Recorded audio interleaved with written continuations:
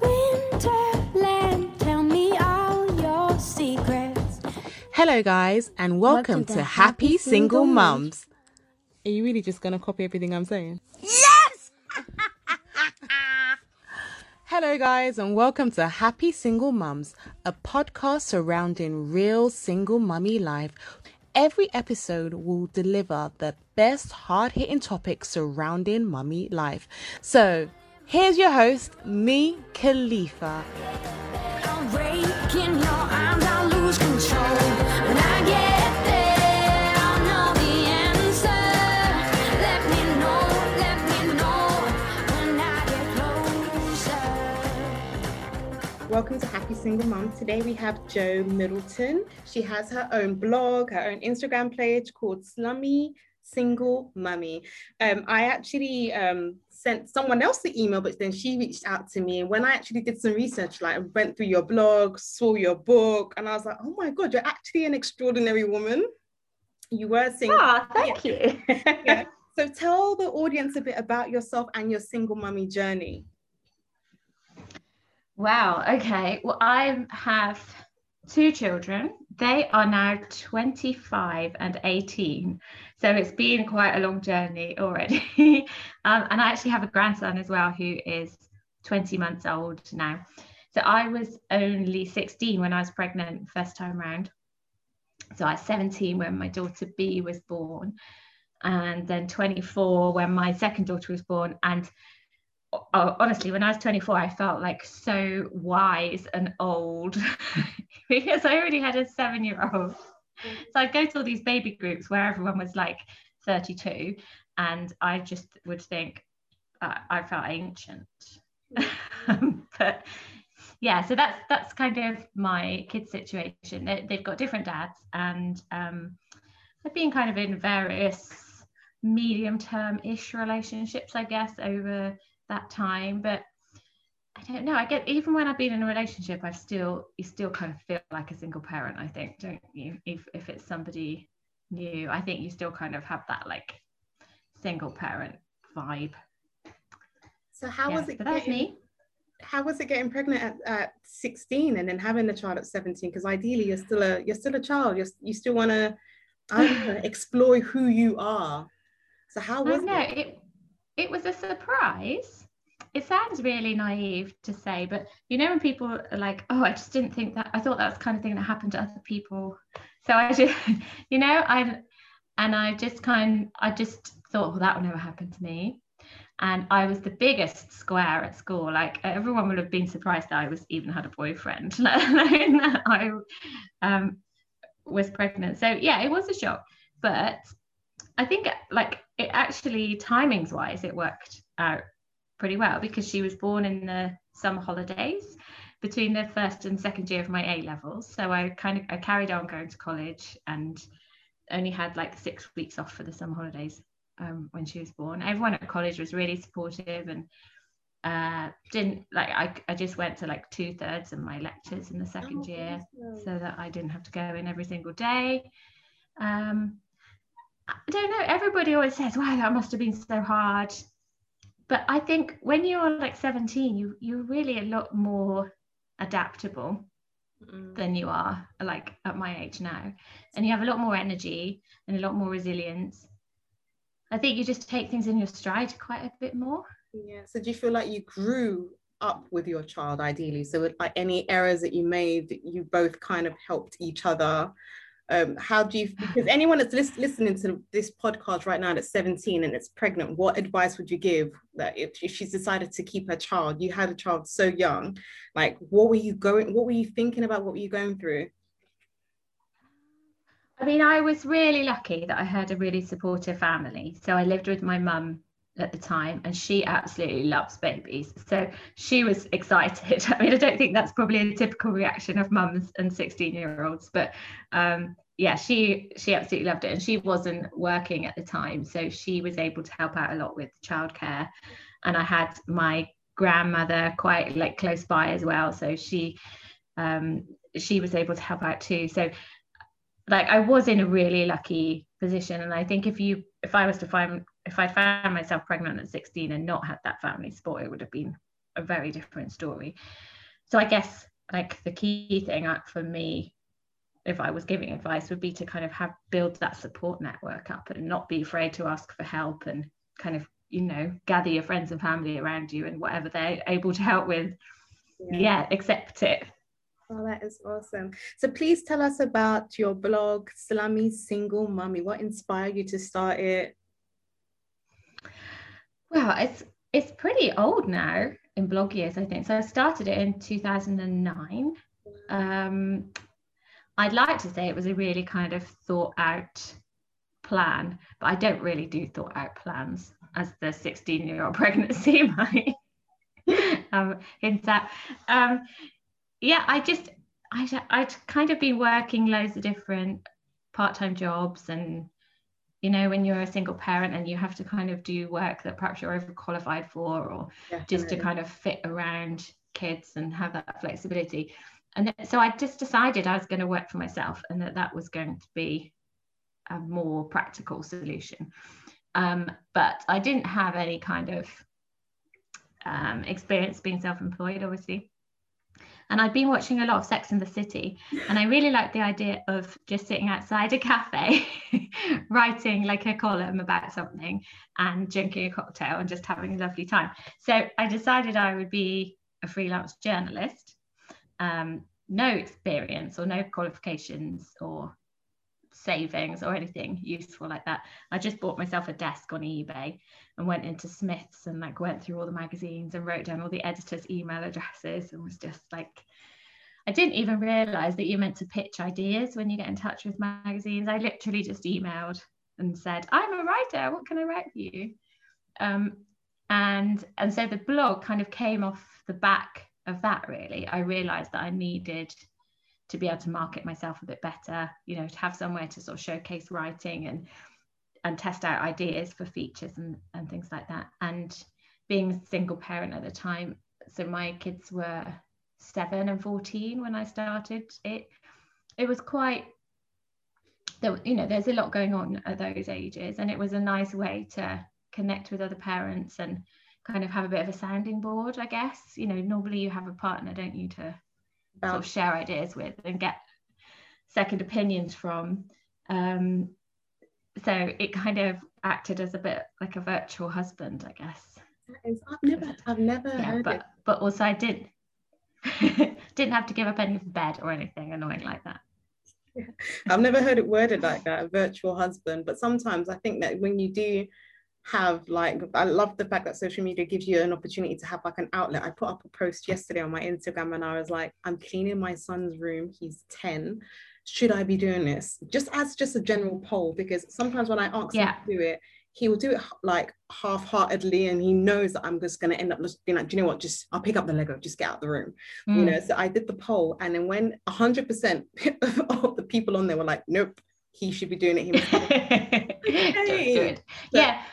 But those are exactly the kind of questions that I was asking, like in those days on my blog, you know, things like what age are kids meant to have sleepovers? Like, when should I let my daughters have their ears pierced? Like all these kind of really random questions that, you know, nobody tells you the answer to. And if you've not got anybody else to ask, you're just kind of, you know, plucking the answers out of nowhere, aren't you? Having that community online. There was a blog post that you put up that I would like to discuss with you, and it's where it says having a child wasn't worth it. Could you tell us a bit about that blog post? Yeah, well, I didn't actually write that myself, just to but I know, you know, because my daughter's listening. So I about a year ago I decided I wanted to kind of have this new section on my blog which I called Untold Stories. And it was partly because I was finding personally that there was lots of stuff going on in my life that I couldn't talk about publicly, but that I thought it would be useful for other people to hear. And so I kind of figured, well, there's probably loads of parents in the similar position. You know, they've got stuff they want to talk about, but they don't want to, you know, their families to, I don't know what they're going through or, you know, what they're thinking. So I set up this kind of anonymous area where people could contribute posts. And yeah, one of them was from a mum, 3 children I think she's got, who essentially was saying that she regrets having children. And it's one of my most visited posts now. So there's obviously a lot of people kind of looking, I guess, either people who've not had children yet and trying to make a decision about it, or but I think it's something that perhaps a lot of people would think about but not know who to say that to, or where to say it, or who to share that with. And I don't think it's that necessarily, she just wishes she'd never had children, full stop. But it's not always a kind of cut and dry thing of you have children and they're a joy and, you've got no regrets and you all live happily ever after. And I think that's what that post really highlighted, that actually there are lots of aspects of parenting that are really difficult. And, even like the practical things, like as a single parent, how you often have to make sacrifices in your career, that you get held back in the workplace, or, all sorts of things. And I think that it's really valuable to be able to talk about that honestly, and to be able to kind of share the downsides as well as the positives. Yeah, definitely. The reason why I actually read the blog post is because someone actually said that to me when I worked for the Ministry of Justice. There was a really older lady. She was in the service for years, and she had 2 kids, and there was a day we were talking because she was about to retire, and she was, like I said, she was in the service for years, and she said to me that all my life I've worked for my kids, managed to get them into private school, and you wouldn't believe that they don't talk to me now. I don't know what, she didn't really divulge into what exactly happened, but she just said that I regret having kids. I could have lived my life, I wouldn't have been stuck within the service for so long, investing in these kids, and they don't even talk to me now. And I kind of felt, I was a single mom at the time, but I kind of felt heartbroken for her, like, oh my God, we live our lives with our kids, but in actual fact, you need to have your own life as well. I think that's what some women don't do, that you just invest so much into your kids and you don't have your own life. You need to have your own journey. And that's why there's a lot of empty shell lives that you just, after your kids grow up, some people start drinking, some people get depressed because they haven't, carved out the kind of life that they would want.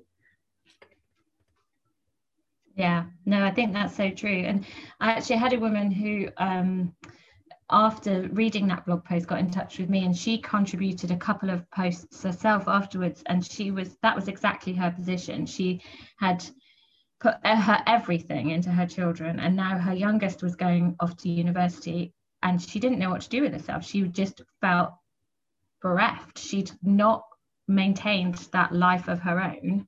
She just sort of channeled all of her energy into her children, and then when they were gone, she didn't have anything. So yeah, I think it's such a valuable lesson and so important to remember, even as single parent, when you have to make your child the priority so much, you still have to do anything you can to keep that sense of yourself and who you are, because they're not going to be there forever, even though it feels like it. Yeah, definitely. So how do you then balance then trying to parent and be yourself and giving yourself self-care? Because you've been through it. I would call you a surviving single mom, because like you're a grandmother now, so you've gone through the wire. Yeah, I've leveled up. I guess I think it depends on their age, for a start. I mean, now that my kids are older, you do have a lot more kind of physical freedom, and I can go out during the day and go for walks, and that's great. When they're little, I think it's about, you really do have to carve out little bits of time for yourself during the day, whether that's like the evenings when they're in bed. Don't save up all the housework and then waste those precious couple of hours in the evening on like washing up and hoovering, because you can get on with bits like that when they're around, and then save the time that you do have for something that's really like matters, something that's you can enjoy. And I guess it comes back as well to what we said at the beginning about not being afraid to ask for help. And I know that's difficult right now with the sort of restrictions that we're under. But you know, people like to help if they can, and if they know that you're struggling, you know, your friends and family will want to give you, just even if it's just a couple of hours once a week, to sort of recharge and re-energize. And remember too that, you know, you're going to be the best parent when you are the best version of yourself. Definitely. If you're running yourself ragged trying to do everything, then, you know, everyone's going to suffer. I do think you need to learn how to delegate. That will bring about a successful single mother, not only a single parent, but a successful parent. Because I know that when my mom used to take my son for the weekends, it would go in a blink of an eye, because I spent all that time just cleaning the house, ironing, getting ready for the week ahead, and it will just go because I've occupied myself and not done anything, no self-care for me. And then by the time he's come back, I'm still exhausted, and I'm like, oh my God, I have to wait maybe another 2 weeks for her to take him again, you know. So you can't just fill up your schedule with housework. Housework is not going anywhere. And if you have enough money, hire a cleaner, you know, for a couple of quid, and just relax. Because definitely. Like you said, they need the best version of you. So do you think that single motherhood has changed from when you had your child to today? Do you think that there's anything that has changed? Do you think that we've elevated? Do you think that the stigma has gone? Oh, that's a really good question. To be honest, I think back when I was first a parent, I don't know, it's probably an age thing, but I don't feel like I was kind of massively aware of, you know, kind of the stigma around single parenting or how I might be being perceived by other people. And I guess that's probably as well to do with the fact that, you know, there wasn't the internet when my first daughter was born, which does make me feel old. And I guess you're more in a bubble then, you know. Now there's so many more opportunities to compare yourself to other people, aren't there? So, you know, you can just go on Instagram and scroll through and see lots of happy families doing activities together. Or, you know, you have to be so careful about how you curate the stuff that you take in, don't you, to kind of make it something positive and not something that's going to have a negative impact. So I feel like if I was a new parent now, it would be so much more stressful, because you are so much more exposed to other people's lives, and that whole like comparison thing, which is just draining. Like, comparison never makes you happy, does it? At all. And you're so correct in regards to comparing yourselves to other parents. And people have different parenting styles, and I've shared this before, that me being a single mum, as soon as I had my son, my mom's got 13 siblings. So when my aunties so when my aunties all came round, you know, and my son was crying, one wanted to swaddle him, another one wanted to do something else, another one wanted to carry him upside down. And then I just said, you know what, just give me my baby, because like, and I just feel like that's how the internet is now. Everyone has different styles. You need to find what fits you, and people can take pictures and smile and cry later. So you don't know what's happening on the background. Absolutely not. Just don't judge what you see, and just enjoy it. Because I wish if I could go back now that I'd enjoyed the process more, because now that my son's 10, I'm like, I miss the toddler stages, because I just feel like it goes so quickly. And I just miss it's so weird, isn't it? Because it's like these two different versions of time. Like, every individual day with a toddler feels about a week long, but then you suddenly look and like a year's gone, and they are a different person, and they've changed and developed so much.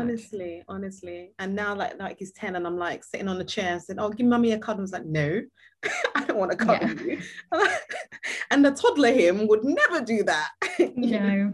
He'll be on me constantly. But you know what, such is life. I want to talk about your book, Playgrounds and Prosecco, The Misadventures of a Single Mum. What inspired you to write it? Well, it actually came about, it's like a really unusual way that it came about, and I feel almost kind of bad about it, which I probably shouldn't. But you know, you hear these stories of people who've kind of written a book and tried for years to get it published, and you know, mine just really wasn't like that at all. I just had an email out of the blue one day from Penguin, from the editor at Penguin, just saying, I read your blog. Have you ever thought about writing fiction? And I was like, is this real, or is this like a prank? And I told her about the time that I'd written 15,000 words of a murder mystery, and that I'd had to stop because I didn't know who did it and I didn't have any clues. And she thankfully chose to ignore that. And she said, well, how about instead something more along the lines of, you know, that taps into your own experiences a little bit and will be like really relatable for other parents. Yeah, so I said, okay, I could do that. And I had like 2 months before the first draft had to be in. So I just, I got writing. Yeah, it's really, I've not ever particularly had an ambition to write a book, but it's a really lovely thing to have done and to feel like you've ticked off the list, and you know, to see something you've written in a book form is really satisfying. That is awesome. And did you have like a book launch or? Yeah, I had a brilliant book launch. I mean, I was so lucky that it was 2019 and not last year. So I had the book launch at my local Waterstones, and they were kind of reluctant at first. They said, you know, we don't normally, with local authors, we don't get much of a turnout. So, you know, we'll just get a couple of bottles of wine. And I'd been kind of inviting everybody I'd ever met in the last 20 years, obviously. And so on the night itself, it was, I mean, there were so many people. It was absolutely packed. I'd bought extra supplies of Prosecco, thankfully. And they ended up having to like take all the books out of the window display because they'd sold all of the copies that they had out on the tables and stuff. It was such an amazing evening, and just so lovely to see all those people kind of come out to support me. Really like one of the highlights of the last 10 years or so, for sure. That is magnificent. So have you got any more books in mind that you might I know obviously you got it through Penguin initially, but I mean, I've always got kind of little ideas on the back burner. It's just having the motivation to write them down, because the book is much longer than a blog post.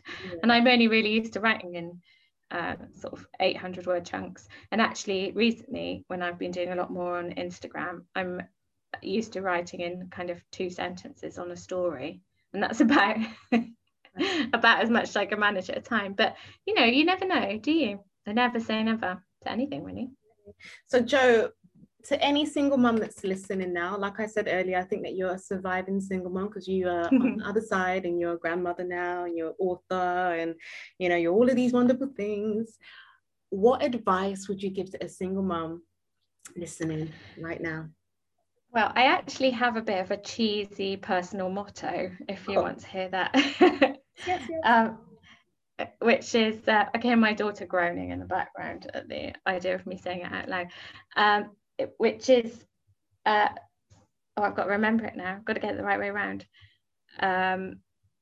Ready, fire, aim. So instead of ready, aim, fire, that's right, isn't it? Yeah, ready, fire, aim. So the idea behind that is not to kind of sit about thinking about things like, should I do this?